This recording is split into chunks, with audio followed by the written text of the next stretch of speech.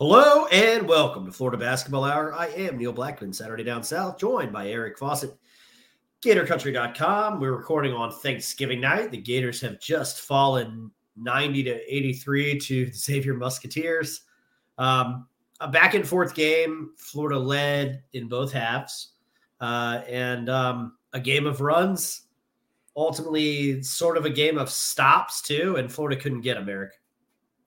Yeah, I think that's probably the biggest takeaway for me is Florida's defense, which I think has just left a lot to be desired so far this season for a team that I think entered the season thinking that they would be really good on the defensive end. So that's something we'll certainly get into throughout this podcast, and as we bob and weave our way through many storylines, and I'm sure take many turns. But I do think that Xavier's a good basketball team for sure. I don't think this is going to be a loss that that's going to hurt the Gators a ton, or that the Gators or Florida fans are going to be like, wow, how did we lose to that team? I think Xavier's a good basketball club. I think they're very, very well coached. I think Sean Miller was cooking against the Gators. I think they scored on every single after timeout play.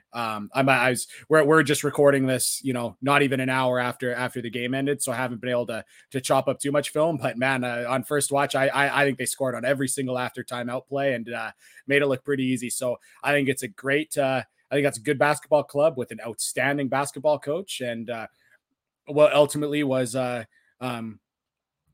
was a close game. I think things come down to who has the better, guys who can go one-on-one and a little bit of who's got a coach who can really cook something up. And I thought that was a Xavier team that had some guards going, had some big men going, and had their coach going. So very unfortunate loss for the Gators, but I think, hey, if you're a Xavier fan, which you're probably not listening to this, but if you are a Xavier fan, welcome. And I think you should be pretty happy with your team's performance tonight. Yeah, I mean, I think again, as Eric said, it's an hour after, so I haven't had the benefit of my usual rewatch like Eric and I tend to watch these games twice, even the losses. We're gluttons for punishment. Especially the losses, I think. Yeah, I think Florida was scored on at least 4 consecutive stagger screens. And so that was kind of it was kind of frustrating. There are like just certain actions that Xavier executes really, really well. And, it's not so much that Florida didn't do things differently defensively for me. It's just they couldn't stop any of it. And I think that's disconcerting. And I don't know whether to start with like transition defense, which again was sort of a problem in this game, or if we want to start with perimeter defense, or if we just kind of want to, as you put it, bob and weave back and forth between both.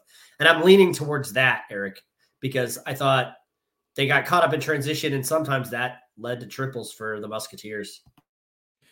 So here is my hierarchy of defensive problems. I will go third to first. I'll say 3, and I'll say what I think is least problem to what I think the biggest problem is. I think the third least biggest problem of the things you just mentioned are perimeter defense. I think that, yes, the Gators have some guys that are not great perimeter defenders, but I think just kind of generally speaking, it's not a whole lot of straight line drives, which is really helped out by Will Richard, who's been really good on the defensive end.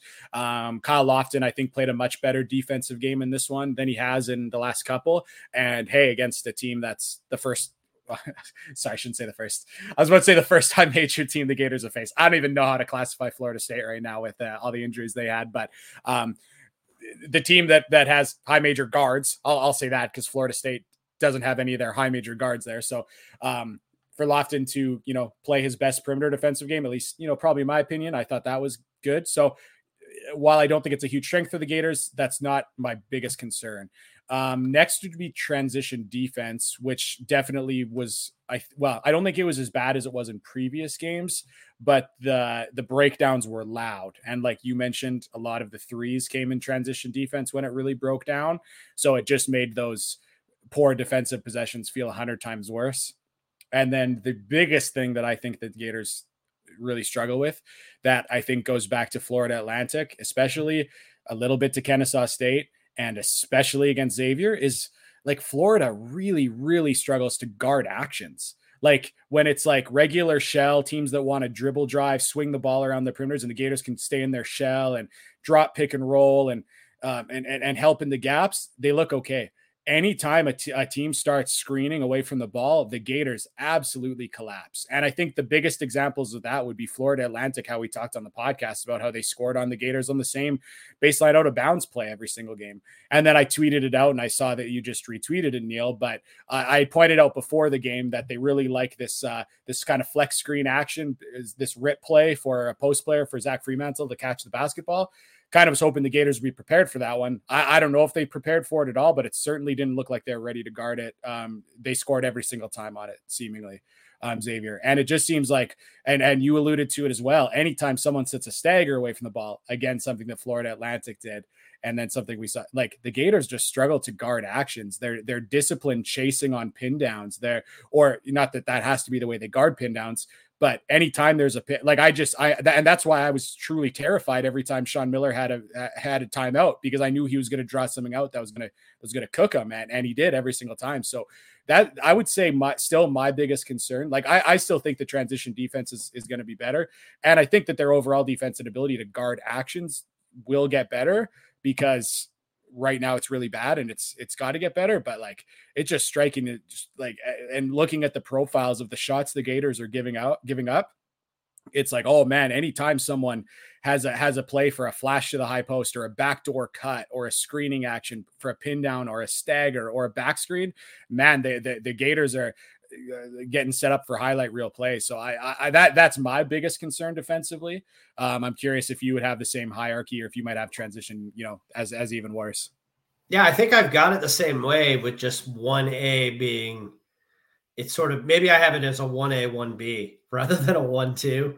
And like, I do think it's kind of a distant third in terms of perimeter. And I know that sounds strange when you see FAU shoot 13 of 24 from 3 and Xavier shoot 10 of 20, right? And your opponents are 23 of 44 from deep in games that you've lost and in games that Florida has won. Hold on. I have it all written down. So, and then in games Florida, well, at least like they've only won 3 games. So 15 makes in 3 games on 61 shots. So, a pretty huge discrepancy between when you win and when you lose from beyond the arc. But, Adam Baum from the Cincy Inquirer, couldn't get him on, had some time issues on my end. But got a message from him and just said, 18 points off threes in transition for Xavier today. So that's 6 of their 3-point makes out of 10 were in transition offense. Like, that's not good. Like, Florida has to put their heads down and get back. And you know what? Sometimes we talked a little bit about this last year, Eric, like how sometimes you can get caught up in transition defense when you're throwing bodies at the basket to offensive rebound. But I don't really think that's what happened to Florida today, really. I think it's just like kind of guards getting stuck in cement a little bit. Yeah, a little bit. I mean, as much as I said I thought Kyle Lofton played a better game, it's just I don't think it was him either, by the way. I'm just was about to kind of go down the line a little bit, but I do think there's some pacing things with him where he was kind of stuck between, okay, am I jamming the ball handler after they get a defensive rebound and outlet or not?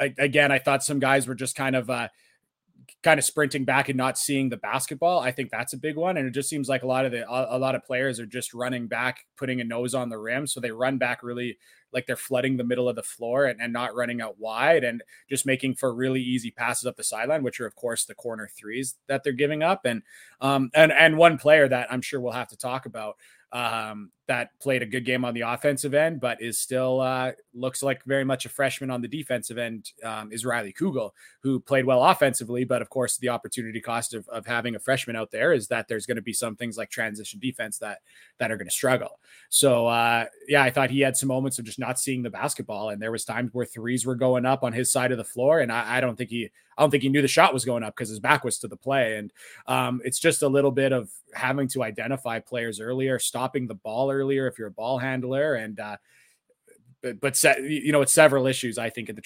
transition defensive kind of category. It's something that, again, like we kind of talked about, it's not something I can imagine being a problem all year long, but like, hey, I guess maybe if they have this problem, then maybe it is going to be something. And I will also point out, you mentioned offensive rebounding. Sometimes you send a lot of bodies to the glass. Unless you mentioned this number and I wasn't paying attention, the Gators after the Xavier game are 168th in the country in offensive rebounding.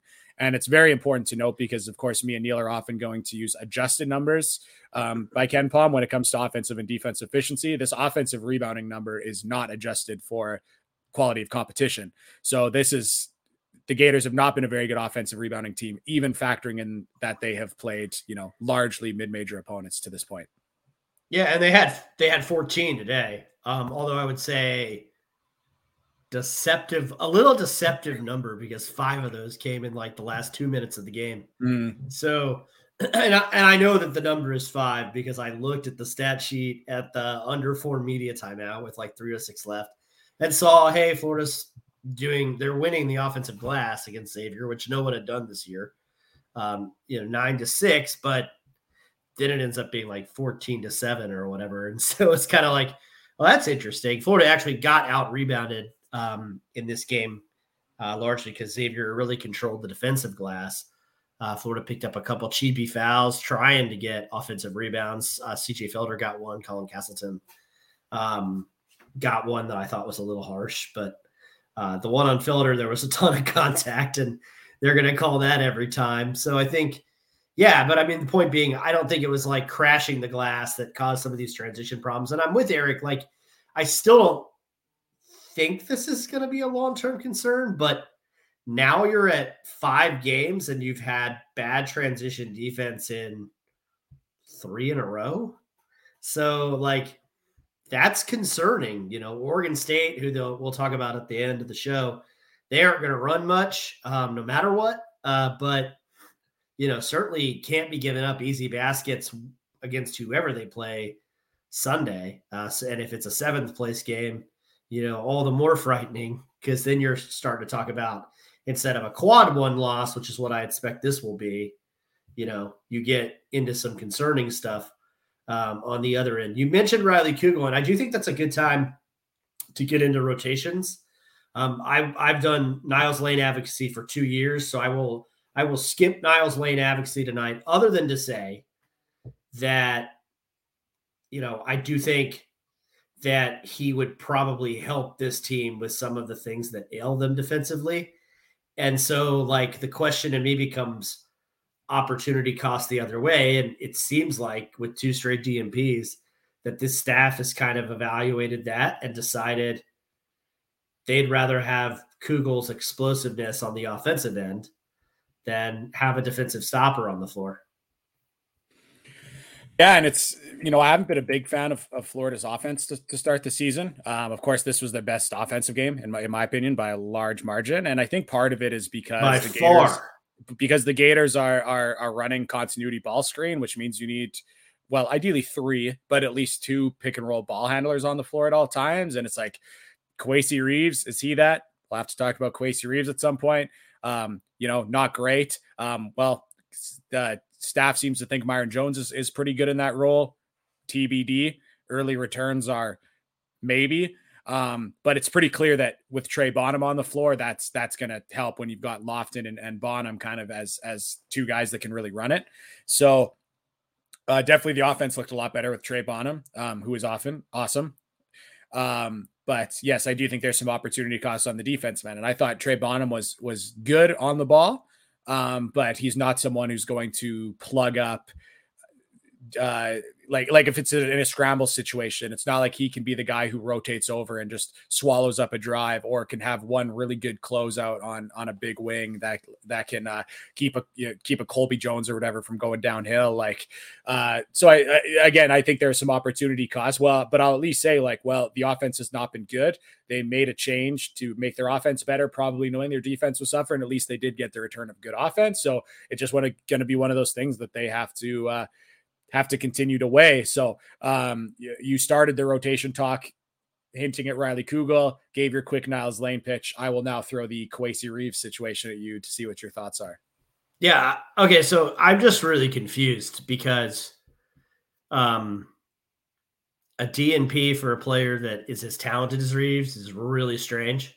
Now, and look, Wasey has some issues defensively that we've documented for the year plus that he's been on campus. But on a night where, like, I didn't think Will Richard defended particularly great, got lost under a couple of ball screens on 2 of the 4 half-court threes that Xavier made.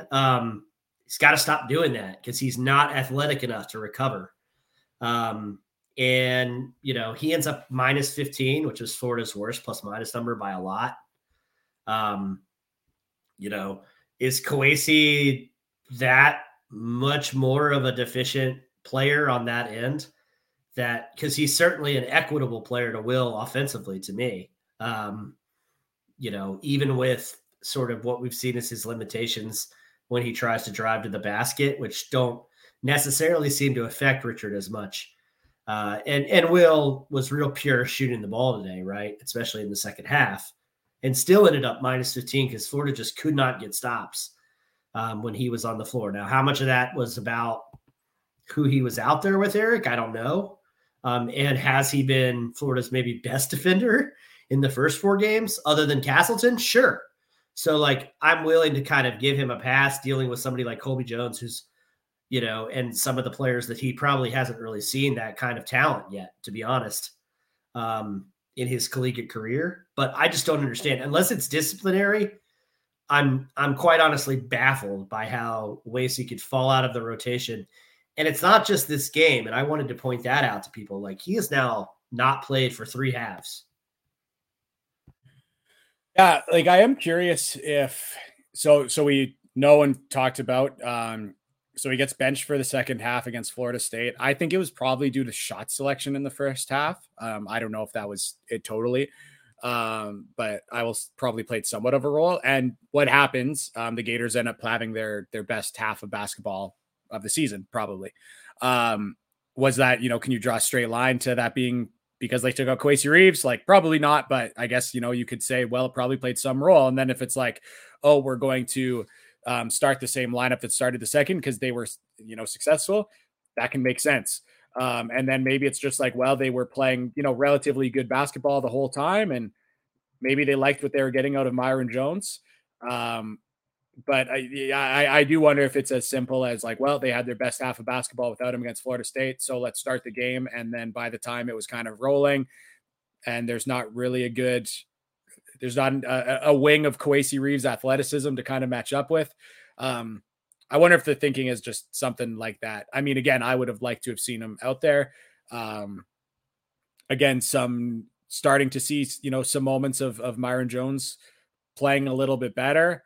But if we're going to talk opportunity cost, giving him all this minutes to maybe have someone who's a plus shooter and average ball handler, average defender generously, I don't know. I just like SEC's coming, fellas. And I think at some point you need SEC size and SEC athleticism. And there's a couple of those guys sitting on the bench for the Gators. Would that have totally flipped this game? I don't know. I would have liked to see them out there a little bit. And now, of course, against a team like Oregon State, who we'll get into, and they're 23 minutes a zone. I guess we'll see what happens. I'm going to say this as a big storyline about Kwesi Reeves. If the Gators continue to play continuity ball screen, which I don't know why they wouldn't, that seems to be Todd Golden's thing. That is not the best offense for Kwesi Reeves. Not at all.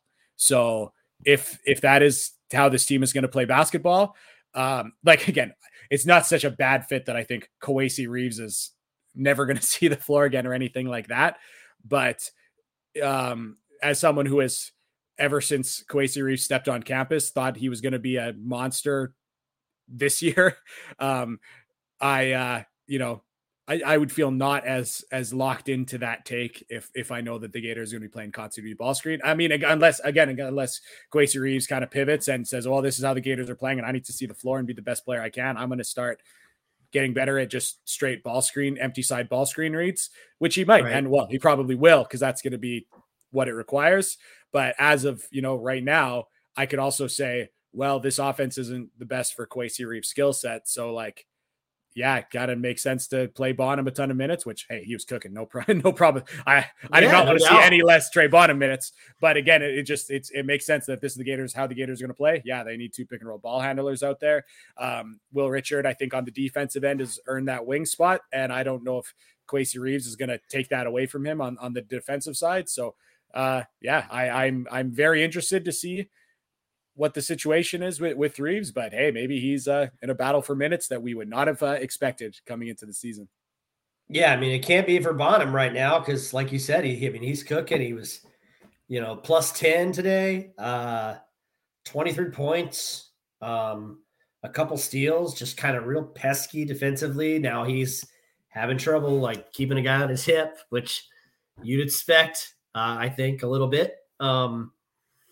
And yeah, I mean, Florida certainly, I thought Richard and him both had, kind of dire moments guarding actions today that, for Will, it's a one-off. For Trey, it's kind of wait and see because, he is undersized and you kind of wonder about it, Eric. And I guess the last guy that I would mention just from a rotation standpoint would be Alex Fudge, because I thought just defensively, he was so productive when he was out there. And like this team clearly needs help on that end. And, let me get back on.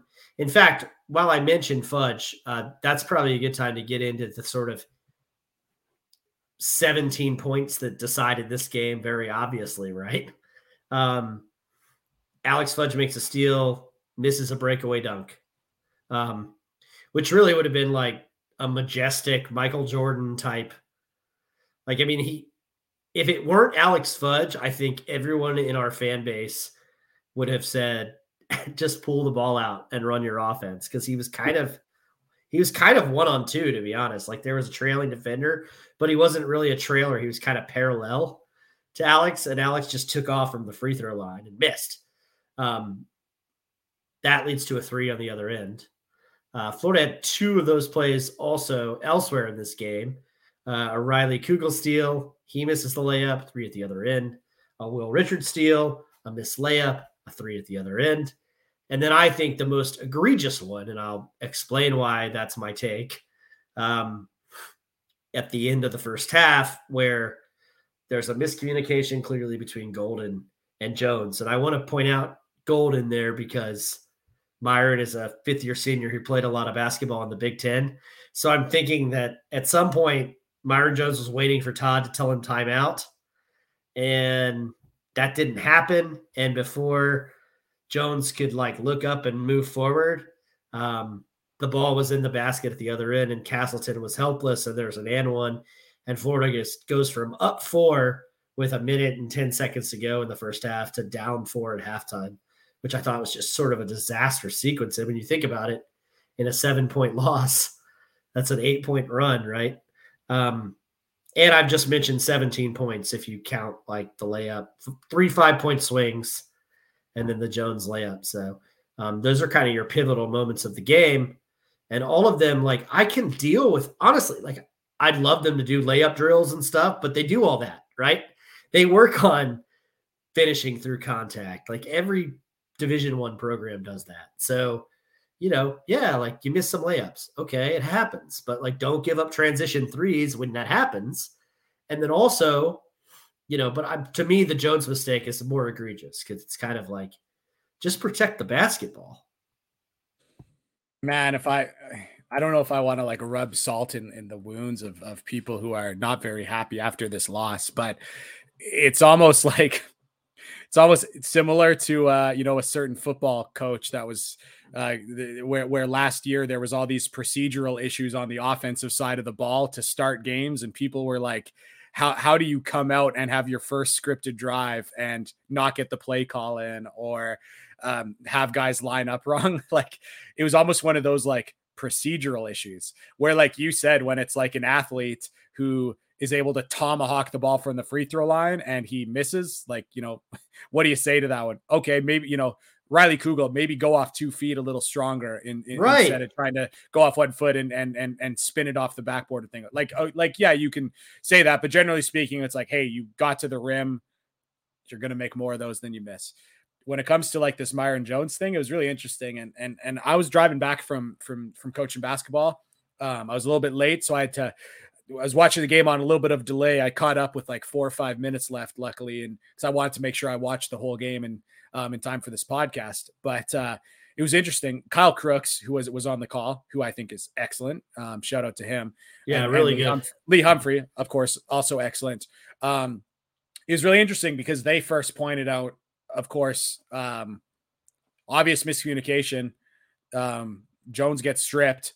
And, but they pointed out that apparently right after, Golden was really going after his assist, or I shouldn't say going after, but he was kind of looked displeased with his assistants. Perhaps particularly, I forget which assistant they said. I don't want to say one in case it was the wrong name, but again, which just had me thinking like, that's what really had me thinking about like, this is like when, ex-football coach of Florida and ex-offensive coordinator and offensive line coach would start a game with a scripted drive and not get the play calls in somehow. And it's just little things like that where then you see Sean Miller on the other sideline just stunting on people with every time he's got a chance to draw something up. It's something that is it's notable in a game like this that's a couple of possessions. So I'm like you. Do I think that Kugel smoking layups is going to be a problem all season? Maybe. I guess we'll find out. I have no sweeping conclusions to make after. I would say not. I don't think this is the first time he's missed a couple layups. So I think it would be fair if someone's like, oh, this is, yeah, he's missed 5 now, by the way. Yeah. So, and again, it's oftentimes where it's like, well, you know what? It's not like I don't want him taking those shots once he gets there. So assume he improves with age. And, yeah, I think it's just like Florida not knowing how to get into a timeout like that. And of course you could also say like, I think a lot of people are skeptical about the Myron Jones being the lead ball handler situation as it is. And if that's where you stand, I think even little things like this would point like, okay, maybe he's not really comfortable as the quarterback of an offense. I think that would be not to make any sweeping conclusions about one egregious turnover, but with it mixed in with some other sample size, okay, maybe primary ball handler is not where he feels most comfortable. Yeah, and I mean, I thought he was having a pretty good half until that happened. But that's the kind of play that changes outcomes of basketball games. I mean, at worst, Florida was going to go into the half down a point.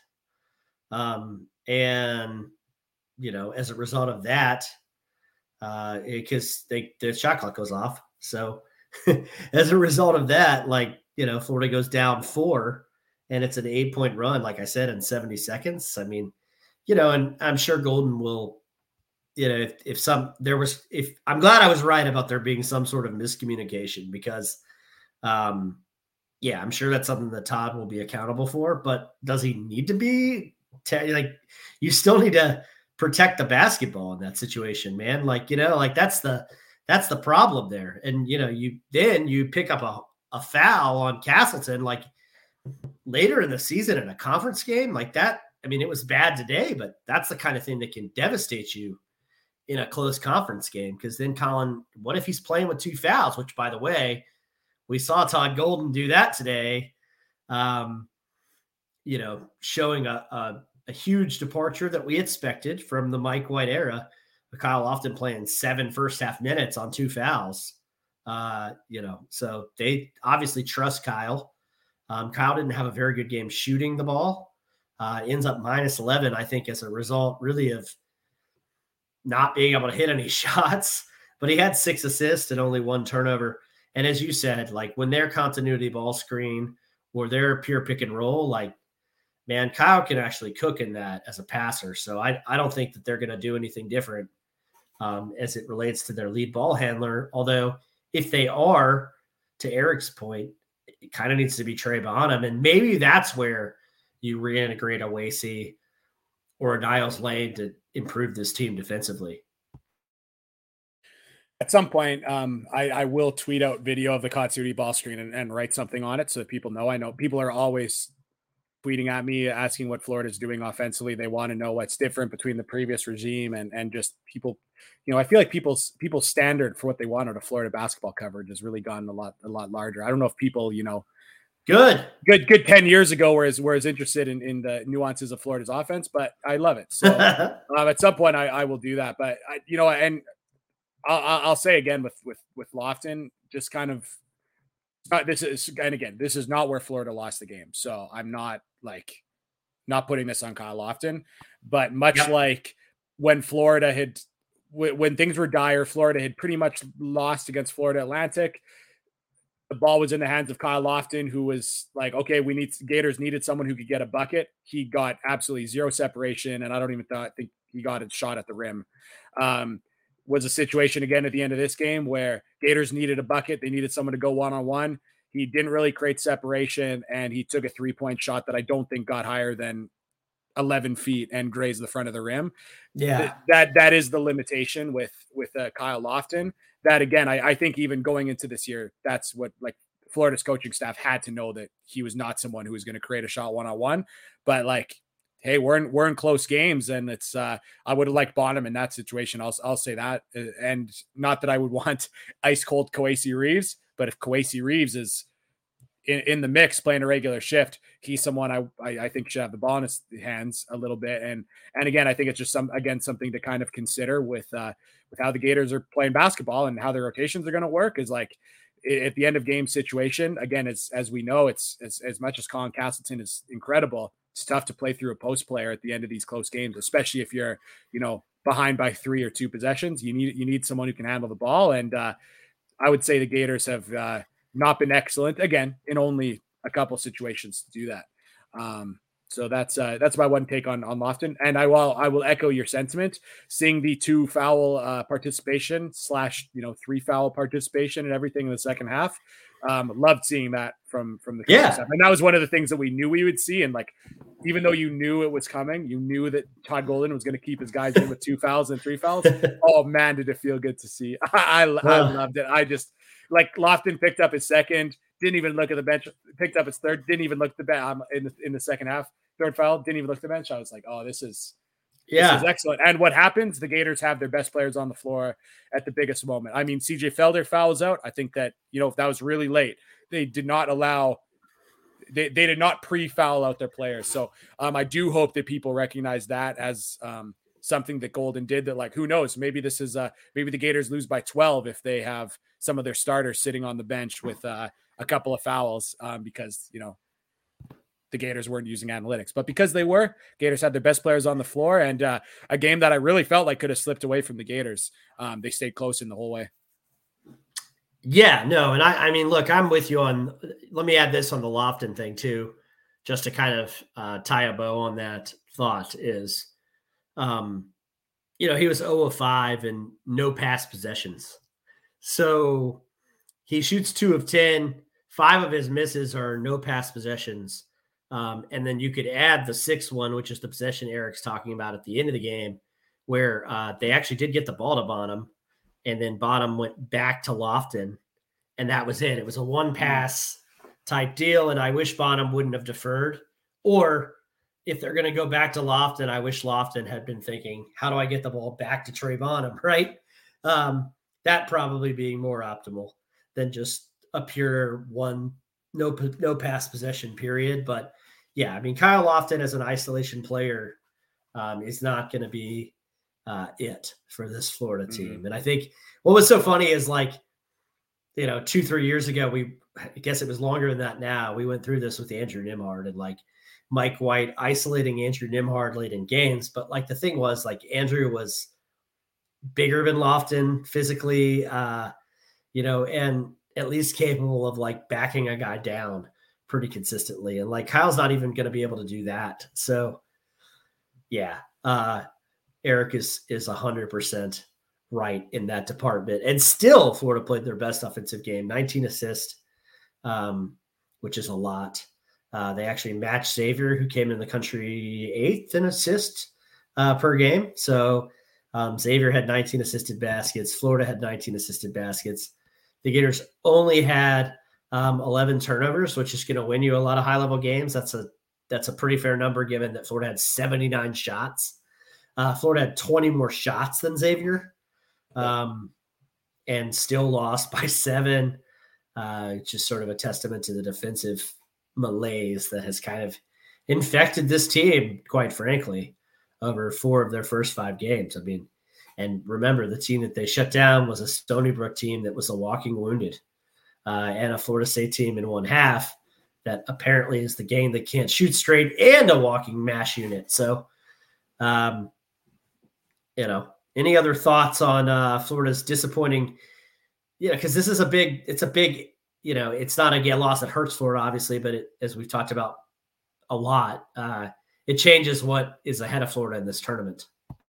I'll have 2 more questions for you. The second one will be quicker. So the first one I'll say, first I'll mention, I do think that CJ Felder's been playing good basketball. I'll just speak his name, say that I think he's playing well. And I thought that it was kind of nice to see him rewarded with a couple of points.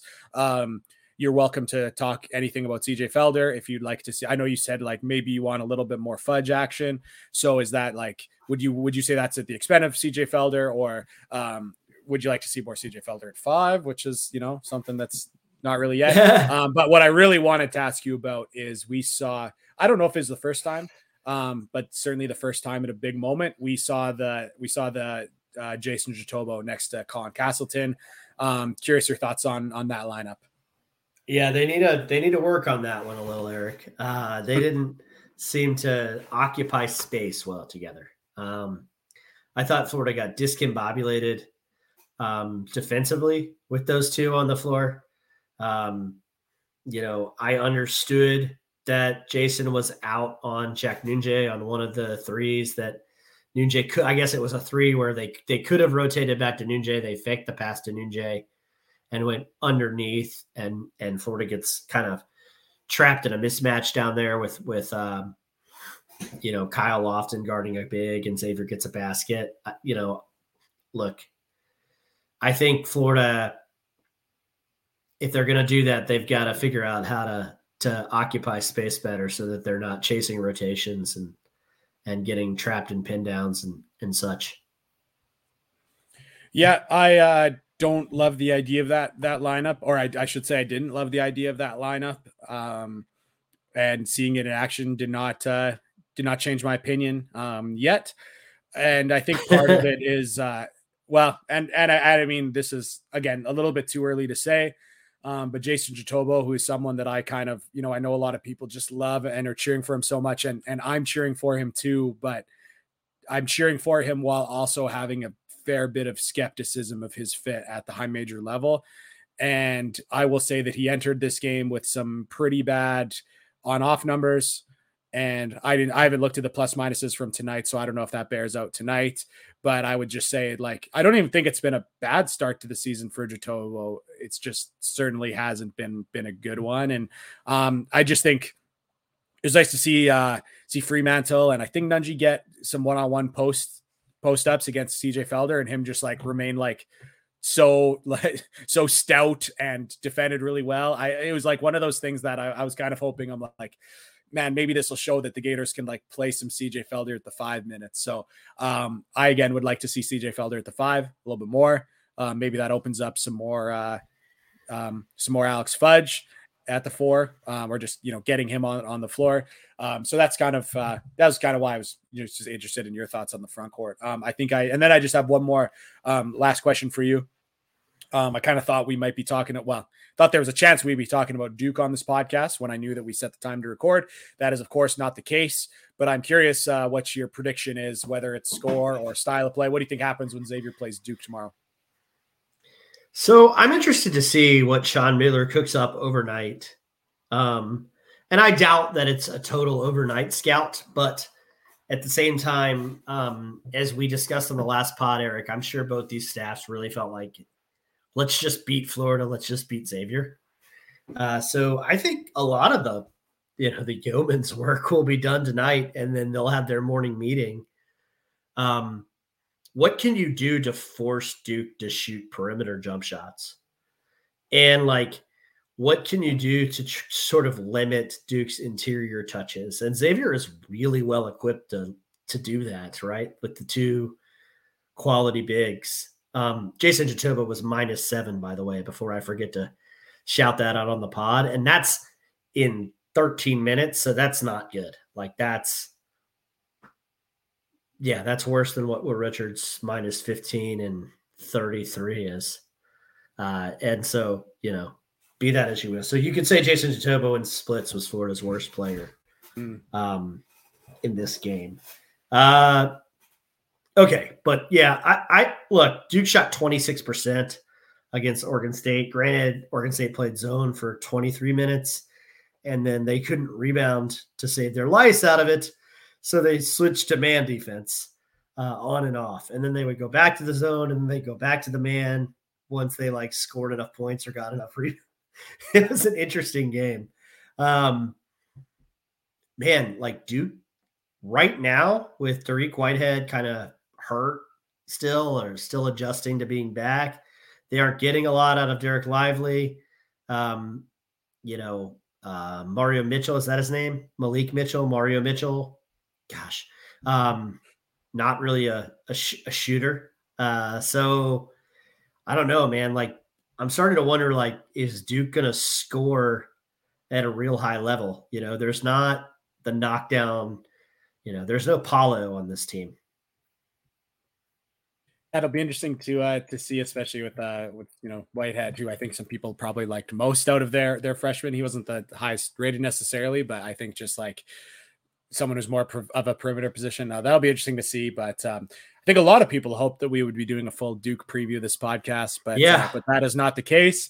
It is the Oregon State Beavers who I think shocked us all by playing a very, very close game with Duke today.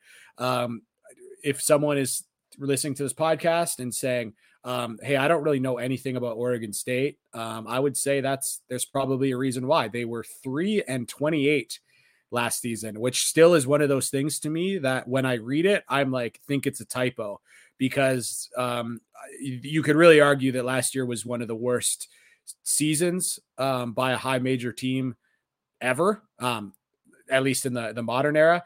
And this season, Portland State, they got blasted by Portland State. So they did play a pretty competitive game with Tulsa, who's a pretty good basketball team. And then they played very tight with Duke, which I'll say shocked me. But what did you see in this game? And what are your takeaways? What are your feelings about Oregon State after seeing that one? Well, they're going to zone the Gators for sure. I don't know if it'll be 23 minutes of zone. I think they run into a lot of the same problems against Florida that they ran into against Duke, kind of ironically.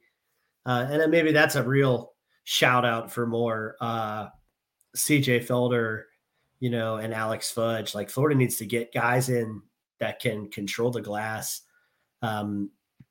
Duke did what you need to do when you're playing a zone and not hitting shots. They just crushed Oregon State with 22 offensive rebounds and out-rebounded them by +16 in the second half. When Oregon State got tired, a lot of those offensive rebounds either led to fouls, or what would happen is Oregon State would foul Duke trying to establish position to get defensive rebounds. And so Duke was in the bonus awfully quick, went to the free throw line a lot. I think Wayne Tinkle is a good coach at a hard job. And Wayne Tinkle has, to kind of back up my claim on that, Eric, he's been to 2 NCAA tournaments in 8 seasons. And I don't know if Eric mentioned this or not. I was looking at the Duke Oregon State numbers real quick. This is what happens when you're doing a show like on the fly. But not only did they go 3-28, which is like super hard to do in Power 6 basketball, they went 3-28 after making the Elite Eight and being like 5 points from the Final Four. So like you talk about 6 points from the Final Four. So you talk about just the overwhelming, like it was the best of times, it was the worst of times. They did have to reboot last year. They lost one of their Elite Eight players to the NBA.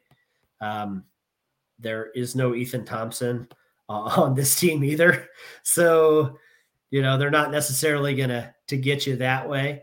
But I do think that they're going to be a little bit better. And again, that's not saying much considering how bad it was, but I think Dexter Akanu, who played really, really good against Duke tonight, had 12 points, got to the free throw line a bunch.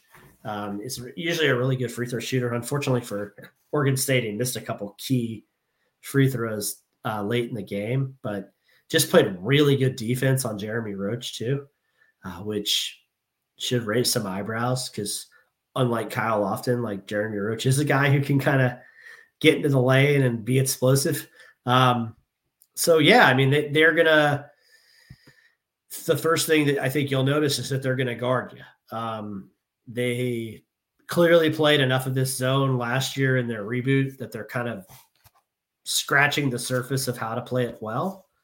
They don't rebound well out of it because they just don't have enough size that they sort of rotate in and out. I mean, they have a 7-footer named Chal Marial, and then they have a real big senior inside named Rodrigue Andela. But Andela plays the 5-some when Mariel's not on the floor. He mostly plays the 4, and he's going to be kind of like their Zach Freemantle, except far less skilled and way more physical. So those are kind of their two interior pieces. I don't think that they have anyone that really shoots the ball great. I mentioned Akanu as kind of a guy that they think can eventually become kind of a scorer for them. He's still a young player. They have a European Belarusian named Dimitri Ryuni, who is also another guy that can shoot it a little bit. He was 2 of 4 from deep against Duke. And then their best returning player is Glenn Taylor Jr. He was their leading scorer last year, played not great tonight against the Blue Devils. I think Duke did a real nice job of kind of face guarding him and denying him the ball in particular, because he's a guy that is going to beat you off the bounce, and he likes to be ball dominant. And John Shire and the Blue Devils did a really nice job of just denying him the basketball altogether. I was super impressed with the defense that the youngster Tyrese Proctor played on him in particular, although that was a team effort. They brought in Jacob Grandison a lot and got quality minutes of him, but it was pretty much like, let's put our best defender on Glenn Taylor and make their other pieces beat us.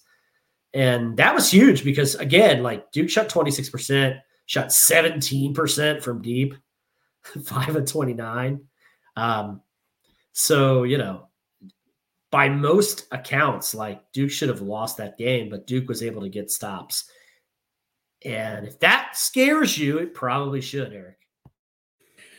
I think so. One thing I do really like about Oregon State, which is like funny to say about a team that's 3-28, but like, you know, Coach Tinkle like understands that they are not really a high major team playing in a high major conference.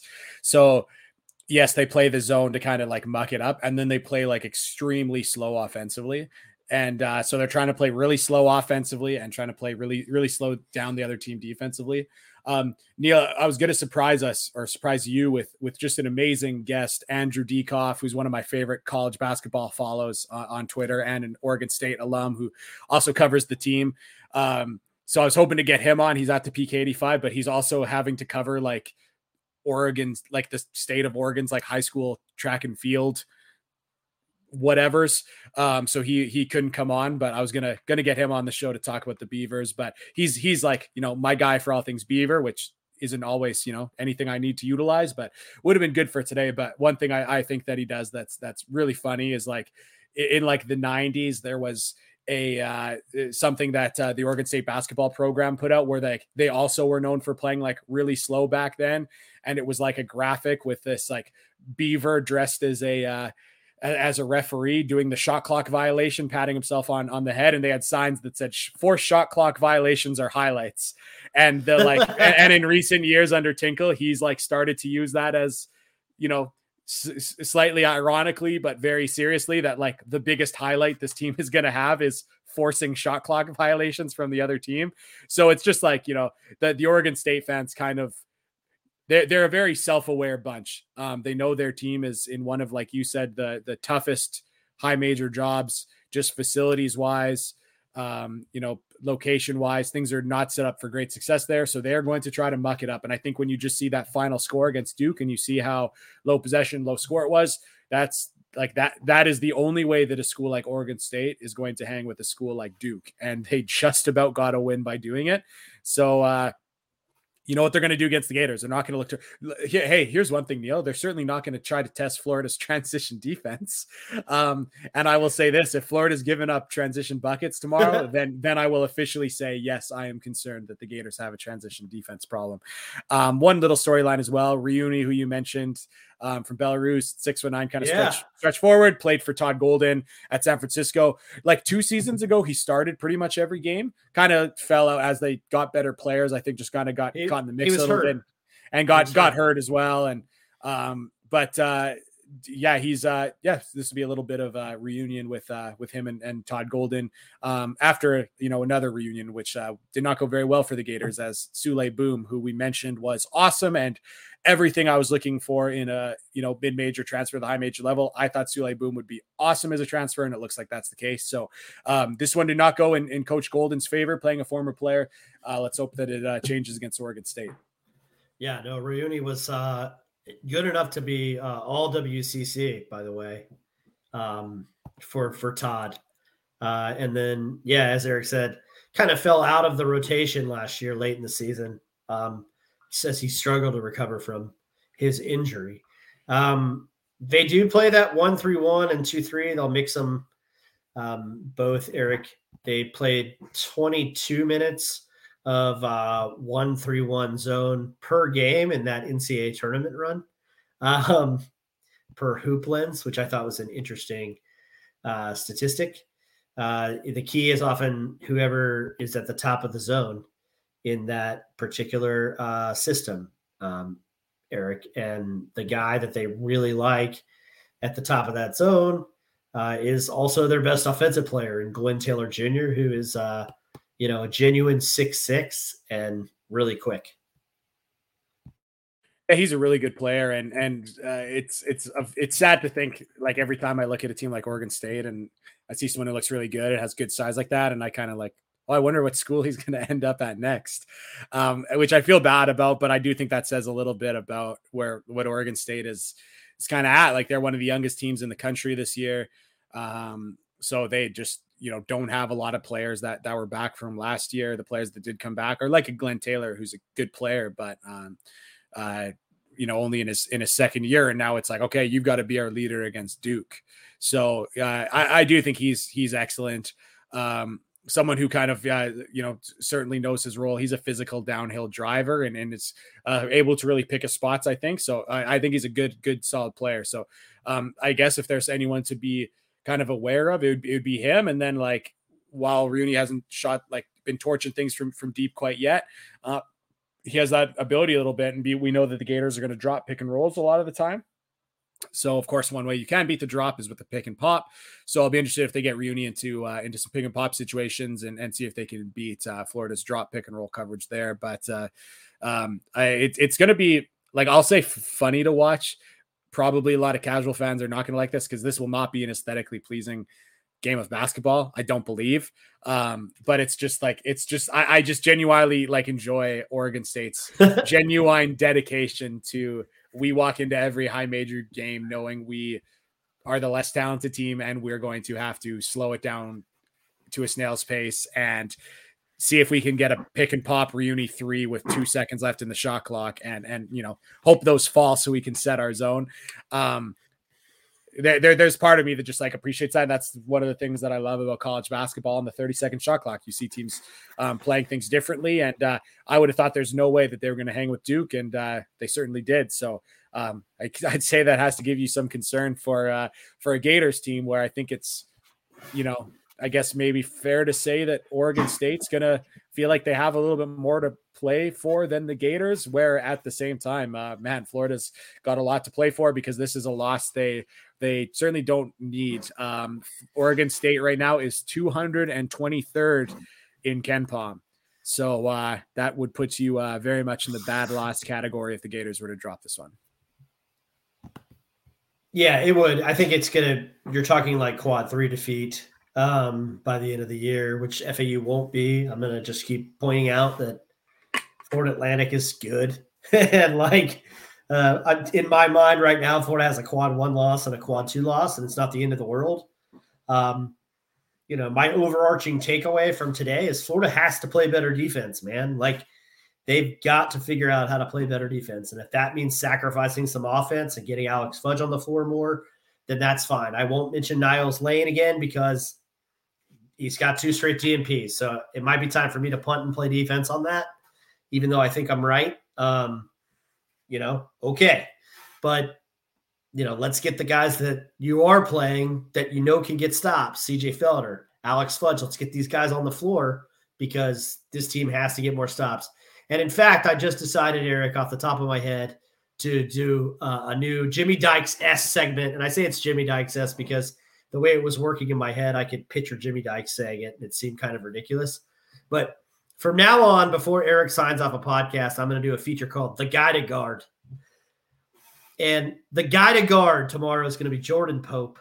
And speaking of the Dimitri Reuni connection, Jordan Pope had the San Francisco Dons hat on the table with the Oregon State hat, picked up the Oregon State hat, had 14 points today against Duke, played a team-high 38 minutes, and he took one of the 2 threes that they had to tie the game at the end. That's how much they trust the true freshman who's shooting 40% from deep on high volume already this season. He's the guy to guard. If Florida doesn't guard him, could be third L. Well, I think that story also just kind of illustrates where Oregon State is as a program. Like, these are the guys kind of like with all this conference realignment talk and the legitimate talk about will the Pac-12 exist in a couple of years or in what? Again, we don't have to get into that. Yes. It looks like with the new playoff format, if I understand the college football structure enough, I think that probably means the Pac-12 is in a somewhat good place to just stay a league. But there's legitimately a time where it was like, will the Pac-12 dissolve? And if so, like, Oregon State's one of those teams that would be a lot closer to a WCC team or a Mountain West team than someone who should go to another high major conference. And I think that kind of illustrates just where they're at as a program, where Todd Golden at San Francisco was legitimately competing with them for recruits. And it would have been, if Golden got that one at San Francisco, that wouldn't be like a laughable thing for Oregon State. That's just kind of the guys they go for. But this is going to be an interesting one for sure. We will probably not podcast after this game. So it's going to be after Sunday, after the Gators have rounded out whatever happens. So I'm sure there will be plenty to talk about. Neil, I know you did say that you were going to say your new bit before I signed off the show, so I feel like I'm talking too much. I'll close it out. I hope everyone had a tremendous Thanksgiving holiday and ate extra because, I'm Canadian and we don't get Thanksgiving here. So or we have, I said October. So I hope you ate plenty for me. So thank you guys. Hope you have a good weekend watching a couple games. Go Gators and keep attacking closeouts.